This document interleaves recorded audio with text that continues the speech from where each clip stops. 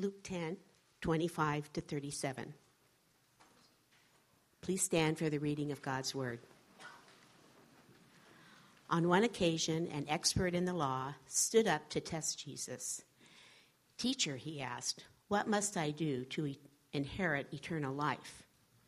"What is written in the law?" he replied. "How do you read it?" He answered, "Love the Lord your God with all your heart, with all your soul, and with all your strength, and with all your mind. And love your neighbor as yourself." "You've answered correctly," Jesus replied. "Do this, and you will live." But he wanted to justify himself, so he asked Jesus, "And who is my neighbor?" In reply, Jesus said, "A man was going down from Jerusalem to Jericho when he was attacked by robbers. They stripped him of his clothes, beat him, and went away, leaving him half dead. A priest happened to be going down the same road, and when he saw the man, he passed by on the other side. So too a Levite, when he came to the place and saw him, passed by on the other side. But a Samaritan, as he traveled, came where the man was, and when he saw him, he took pity on him. He went to him and bandaged his wounds, pouring on oil and wine. Then he put the man on his own donkey, brought him to an inn, and took care of him. The next day he took out 2 denarii and gave them to the innkeeper. 'Look after him,' he said, 'and when I return, I will reimburse you for any extra expense you may have.' Which of these 3 do you think was a neighbor to the man who fell into the hands of robbers?" The expert in the law replied, "The one who had mercy on him." Jesus told him, "Go and do likewise." This is the word of the Lord. Thank you.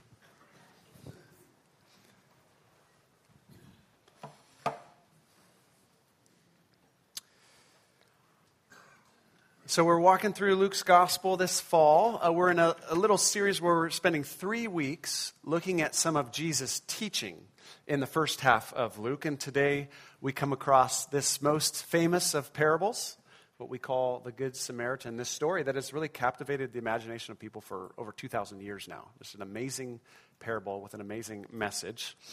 Very fitting to our Compassion Sunday, of course. It begins... Do I have a Bible? I do. That's good. That's always helpful. It begins with this encounter that Jesus has, this encounter between an expert in the law and Jesus. And let me suggest there are some similarities between these 2 men.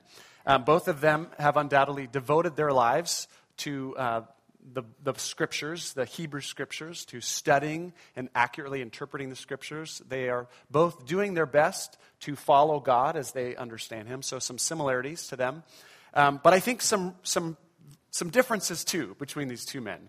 And what I want to suggest today is that they have a very radically different view of how you pursue holiness in life. All right? And if I can use this man as a representative of some of the religious leaders of the day. Let me just talk you through this for a second. I think the religious leaders of the day, this is how they think about pursuing holiness. If you were to take your own life, okay? This is me. And there's all these situations around me. There's people around me. And some of these situations are messy and broken and sinful and just messy situations. And so they think of holiness in terms of separation. To be holy is to be separate. To be holy is to be set apart. And so for them, pursuing holiness is about creating fences, boundaries between me and these messy people or these messy, sinful situations and scenarios. It's holiness through separation. The religious leader's question is always, how clean is your life? That's what holiness is all about. How clean is your life? How pure is your life? How removed are you from these situations? And Jesus thinks about holiness so differently. For him, he looks at holiness, and holiness is defined in terms of compassionate action towards the needs of the world. You watch him at work, and you can see for him what it means to follow God is this compassionate, active engagement with the world around him and all of its brokenness. For Jesus, the question is not how clean is your life. For Jesus, the question is how big is your heart? How much does your heart beat like the Heavenly Father's heart? His heart of compassion, love, and grace and mercy for the needy. We saw last week, Jesus says, be merciful as your Heavenly Father is merciful. So those are two radically different views on how you pursue holiness in life. And those views come out, of course, in this conversation. The conversation begins with this expert in the law accurately identifying the heart of God's law. Right? He says to Jesus, how do you inherit life? What's the most important thing to know? And Jesus says, well, how do you read it? You tell me. What's your reading? There's 613 commandments in the Old Testament. And this man accurately identifies, I read it as love. Love is the most important commandment. Love God and love your neighbor as yourself. And Jesus says, I agree. We see it the same way. But this guy is testing Jesus, it says, and he wants to justify the way he lives his life, right? So he asks the question, okay, I get that, but who's my neighbor? Like when it says love your neighbor, who's my neighbor? So to put this up again, this guy has a view of the world that's this. Here's me, and there's certain people in my life that ought to be considered as neighbor. I have an obligation to them, a friendship or love or hospitality, whatever. But there's surely people outside of the neighbor fence that I don't have to love, that I'm not obligated to. So how do I define who's my neighbor, who's inside the fence, and who's outside the fence? So in response to that perspective and question, Jesus says, let me tell you a little story, okay? And you should always be nervous when Jesus says, let me tell you. Like, that's never going to end well for the person who's listening to the story. Just heads up. So I think we're cued in on that. And you know the story. He tells a story that begins with a tragedy that creates a very real need, right? So this man is going along the road from Jerusalem to Jericho. It's a 17-mile stretch of road. You go from high elevation down below sea level. And this is a notoriously dangerous stretch of road. Part of this 17-mile journey, they actually called the Way of Blood. Because the way it was isolated. This was a place where robbers would come, people would get, mugged and their stuff taken from them. All right, it's a notorious. When Jesus says he's going from here to here, everyone would carry. Oh, I know that road. That's a dangerous stretch of road. So I want you, picture whatever neighborhood, community, city you don't want to be driving in late at night. Okay, I want you to picture whatever that is for you. That would be what this. There would be that kind of feeling associated with this road. So this guy is on that road, obviously, and as sometimes happens on that road, these guys come and beat him up, take all of his stuff, and leave him for dead. And he's left laying on the side of this really dangerous stretch of road, this incredible need. And then, of course, you have these three guys who pass by. You have the first two people who pass by. They are a priest and a Levite. And let me just tell you, they are the spiritual elite of the day. Okay, when Jesus hear that, they're thinking, okay, spiritual elite. These are the cream of the crop. These are the kind of guys that good, moral, religious people would want to emulate. And most likely, if these guys are going from Jerusalem to Jericho, most likely they live in Jericho. They've come to Jerusalem to do their official work in the temple in Jerusalem. They're priests and Levites. So they've come for a period of time to do their duty, do what they're supposed to do there in the temple. Now they're off hours. They are leaving and they're going back home. Right? They've done the work of God. Now they're off duty. They're going home. And they both do the same thing, right? Verse 31 and 32, they see the man, they pass by the man, they see him, and then they pass by on the other side of the road. And we don't know why they pass by. Jesus doesn't actually tell us. And there's lots of good reasons why they might have passed by this real need. I don't know about you, but on a dangerous stretch of road, I would be really reticent to stop and help a person, knowing that this very same thing could happen to me in a minute. Whoever did this to him could still be around. So there may have been a sense of danger that led them just to keep on moving. They may have been worried about becoming ritualistically impure. This guy is on the road. He's bloody. He's unconscious. They don't know if he's dead or not. And for them, for a priest and a Levite to touch a dead body would render them ritualistically unclean, and they don't want to be unclean. So there may have been a ritualistic reason why they do this. We don't know. Or, of course, maybe it's just that this need represented an unbelievable hassle in their lives. I mean, to dive into whatever is going to be required to help this guy, that's a black hole of need. I have no idea what this would mean for me. I'm off hours, like I'm out, I'm going to move on. So we don't know why they did what they did. There's lots of reasons why they might have, but they both passed by. But the key that I want to mention today is, whatever the reason was, for them, there was a fence in their thought of neighbor, and this guy was outside the fence. I don't have an obligation, or I don't feel obligated to help this guy. He's outside the fence. And then, of course, along comes a third guy in verse 33. And he's a Samaritan, meaning to Jesus' audience, he is not a spiritual elite. He is a spiritual disaster. Okay? This guy, to any Jewish here, this guy is a spiritual disaster. And most of you know Samaritans and Jews were bitter enemies. I'm not going to share the whole story, but the story goes back 800 years before Jesus. It's a story of betrayal and bitterness and backbiting. It's an ugly story. So these are bitter enemies. Jews would consider Samaritans half-breeds, to use the Lord of the Rings term. Okay, they are impure ethnically, and they have distorted the purity of the Jewish faith, and they've brought in heresy to it. So they're impure ethnically and theologically. There is no lack of love between these two groups of people. My favorite story that captures this is Luke 9, just a chapter earlier. As Jesus is headed towards Jerusalem, he sent messengers on ahead who went into a Samaritan village to get things ready for him.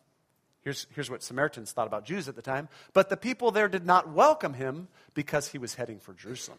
If you're going to Jerusalem, you're not welcome in this town, say the Samaritans. The disciples have a great response. When the disciples, James and John, saw this, they asked, "Lord, do you want us to call fire down from heaven to destroy them?"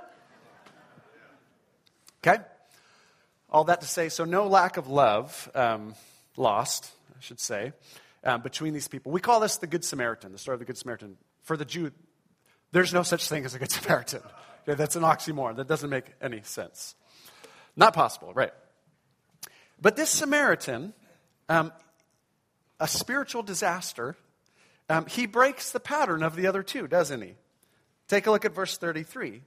But a Samaritan, as he traveled, he came where the man was, same thing, and he saw the man, but here's the change. When he saw him, my translation says, he took pity on him. Or another translation will say, he had compassion on him. The Greek word is a word that talks about our guts. He was moved in his guts by the need that he saw. Today we talk about the heart. We would say his heart went out to this man. He saw this need and he was moved in his heart. He has compassion. And his compassion drives him to do some radical action on behalf of this Jewish man lying in the ditch. And I just want to think about, he performs these actions that break through all these fences that this man could have constructed, the Samaritan could have constructed, that would have kept him from loving this guy in the ditch. I just want to think of three fences that I noticed that he breaks through in order to love this man. First, he breaks through the fence that might be what I'd call the when fence. Like, when do I need to love somebody? And he just breaks through that fence. Verse 31 tells us that a priest just happened to be going by this place, and then a Levite just happened to be going by, and then a Samaritan just happened to be going by this man, meaning this wasn't planned to meet this guy. He just happened to be passing by. It wasn't part of his regularly scheduled week, his regularly scheduled program. I help, people in ditches every Monday from 8 to 10, right? He's just doing his life. And this need represents a complete disruption to whatever he had scheduled for the next 24 hours, right? And you think of the priest and the Levite, these guys have just most likely been doing God's work. They're regularly scheduled God's work in the temple. And now they're off duty, and it's like, yeah, I'm not on duty anymore. I'm not going to do God's work. But this man breaks through that fence and allows his life to be completely disrupted by this happenstance occurrence. And I don't know about you, but for me, there are times where I feel like I'm ready to love people. There's times where I feel like it would be very inconvenient right now to have to deal with this need in front of me. And yet, the Samaritan breaks through that when fence, if I can put it that way. He also breaks through the how much fence. Like, how much should I love somebody? Right? I mean, his actions go way beyond what maybe, normal decency, appropriate behavior would demand. He stops. He bandages this guy personally. He puts him on his own horse. He takes him to a hotel or whatever that would have been in that day. And then he gives his money, right, to make sure this guy's going to be okay. And he's going to come back and check on him and give whatever money he needs to. So this guy risks a lot. He risks his safety. It's a very dangerous scenario.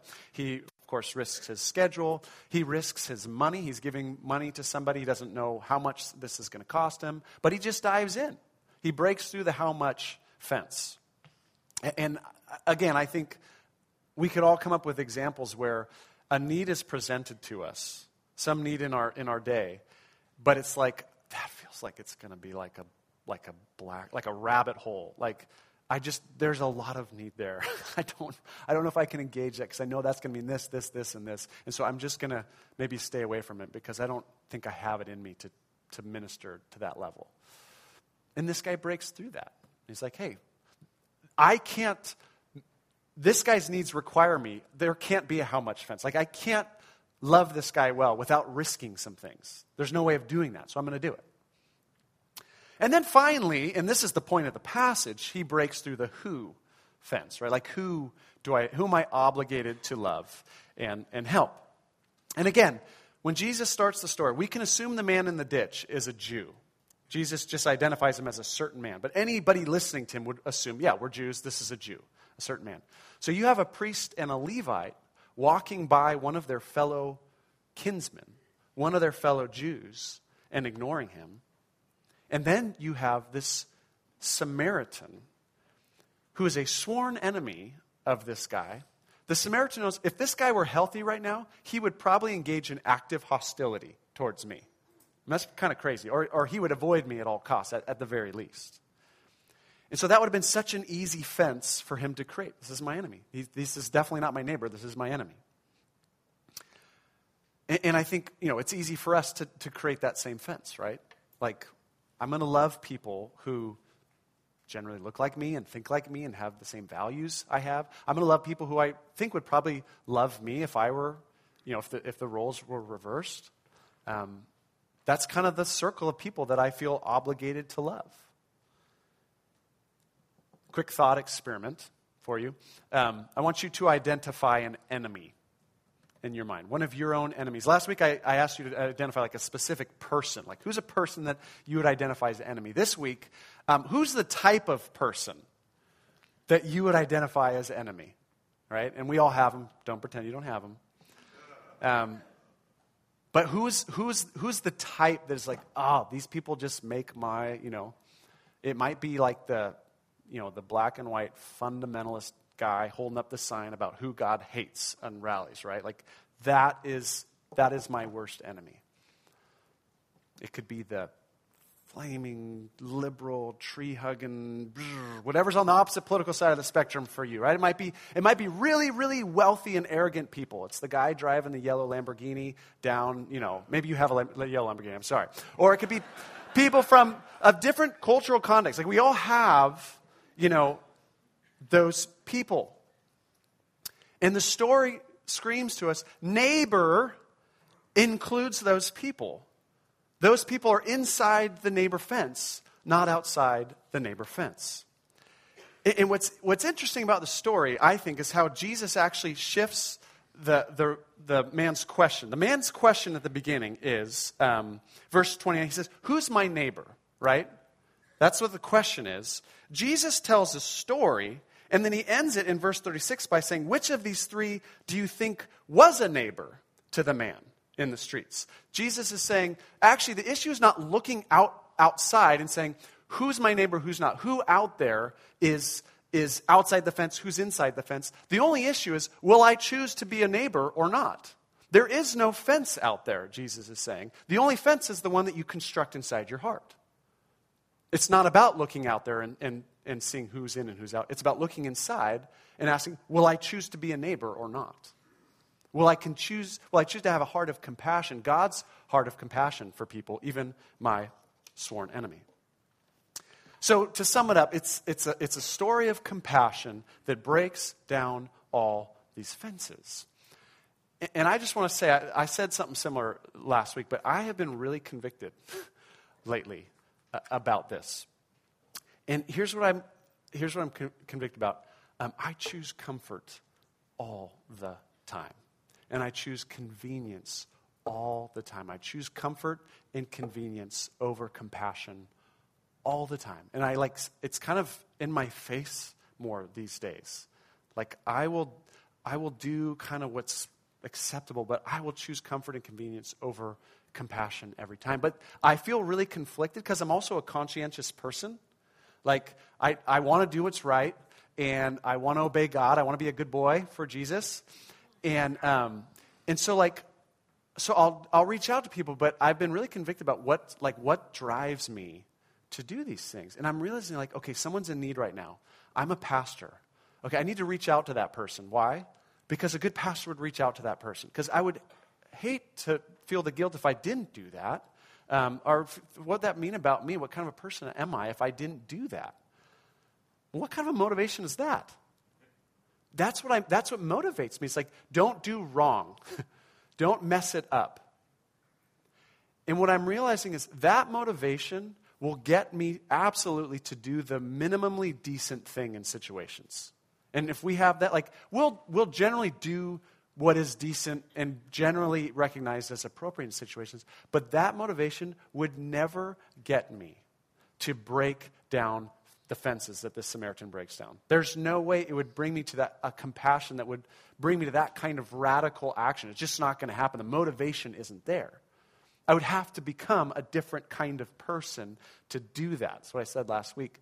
And so I want to ask again the question this week, what would have to happen in me so that I would become the kind of person who does what this Samaritan does? Well, let me tell you what would have to happen.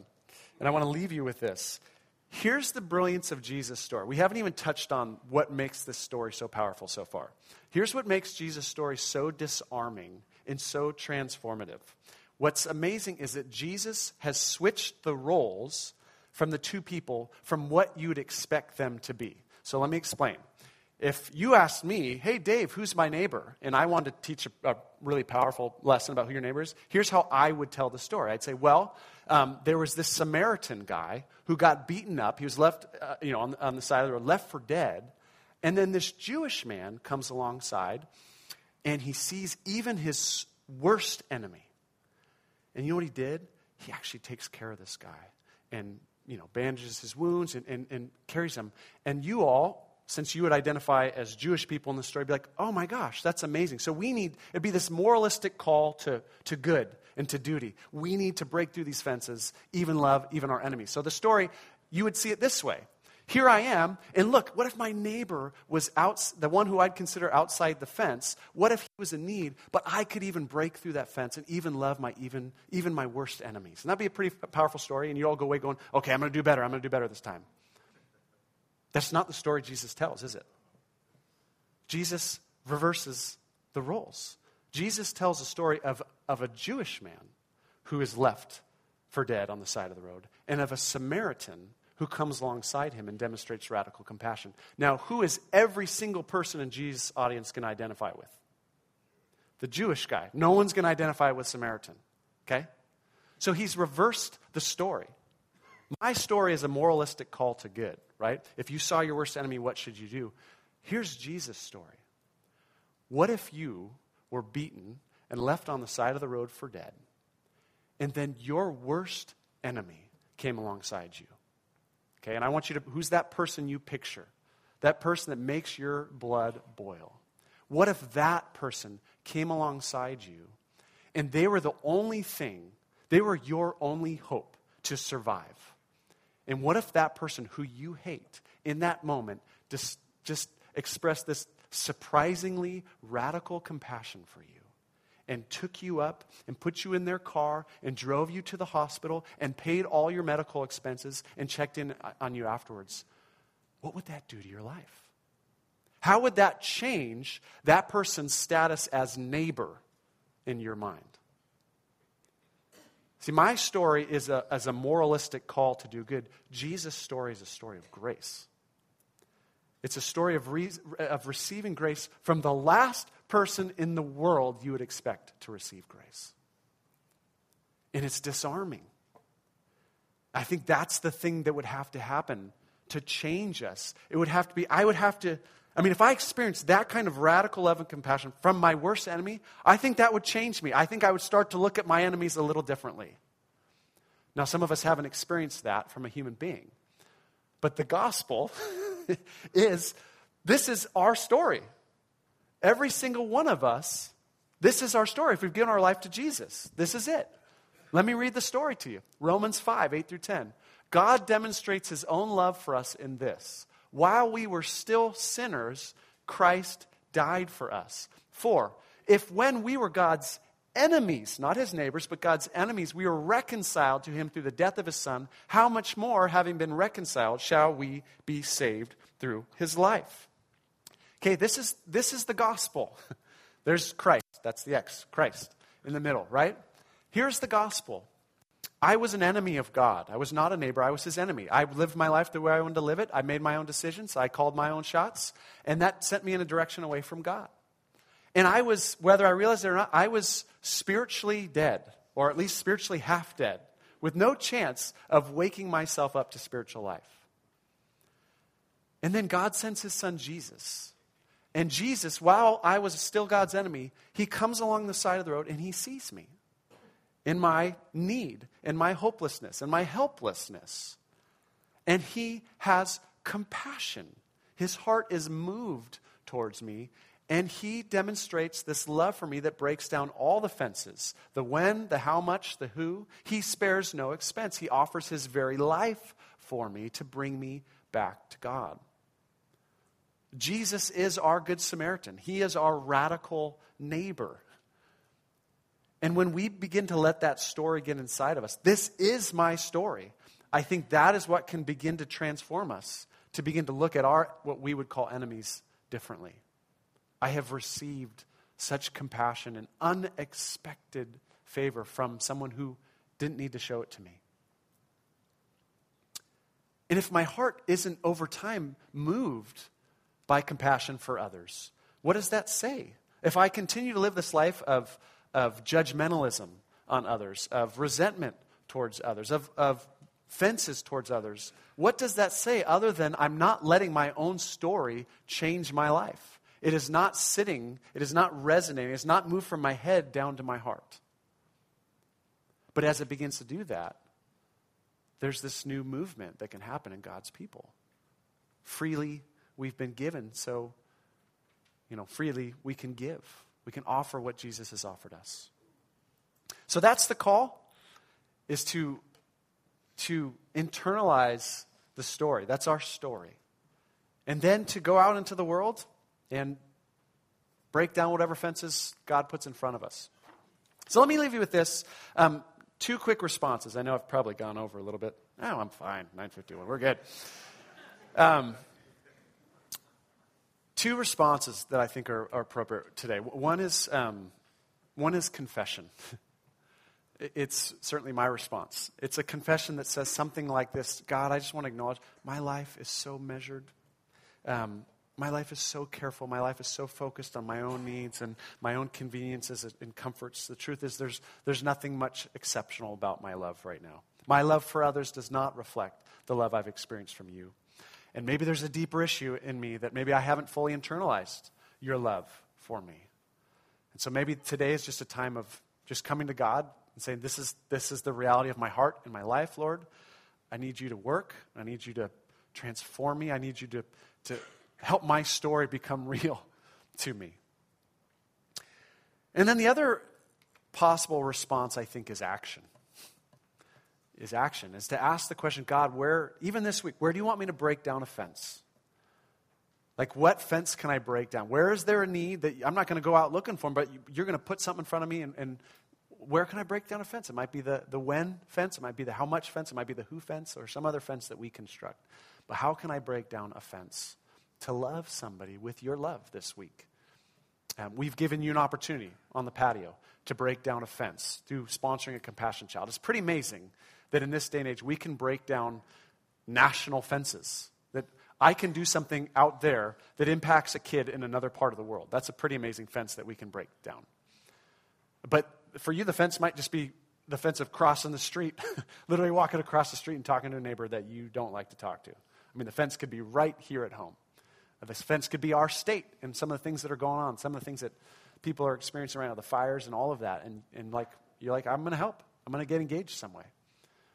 But how can we be people who receive this love and then are willing to break through these fences to offer this love to others through these hearts of compassion? Let's pray.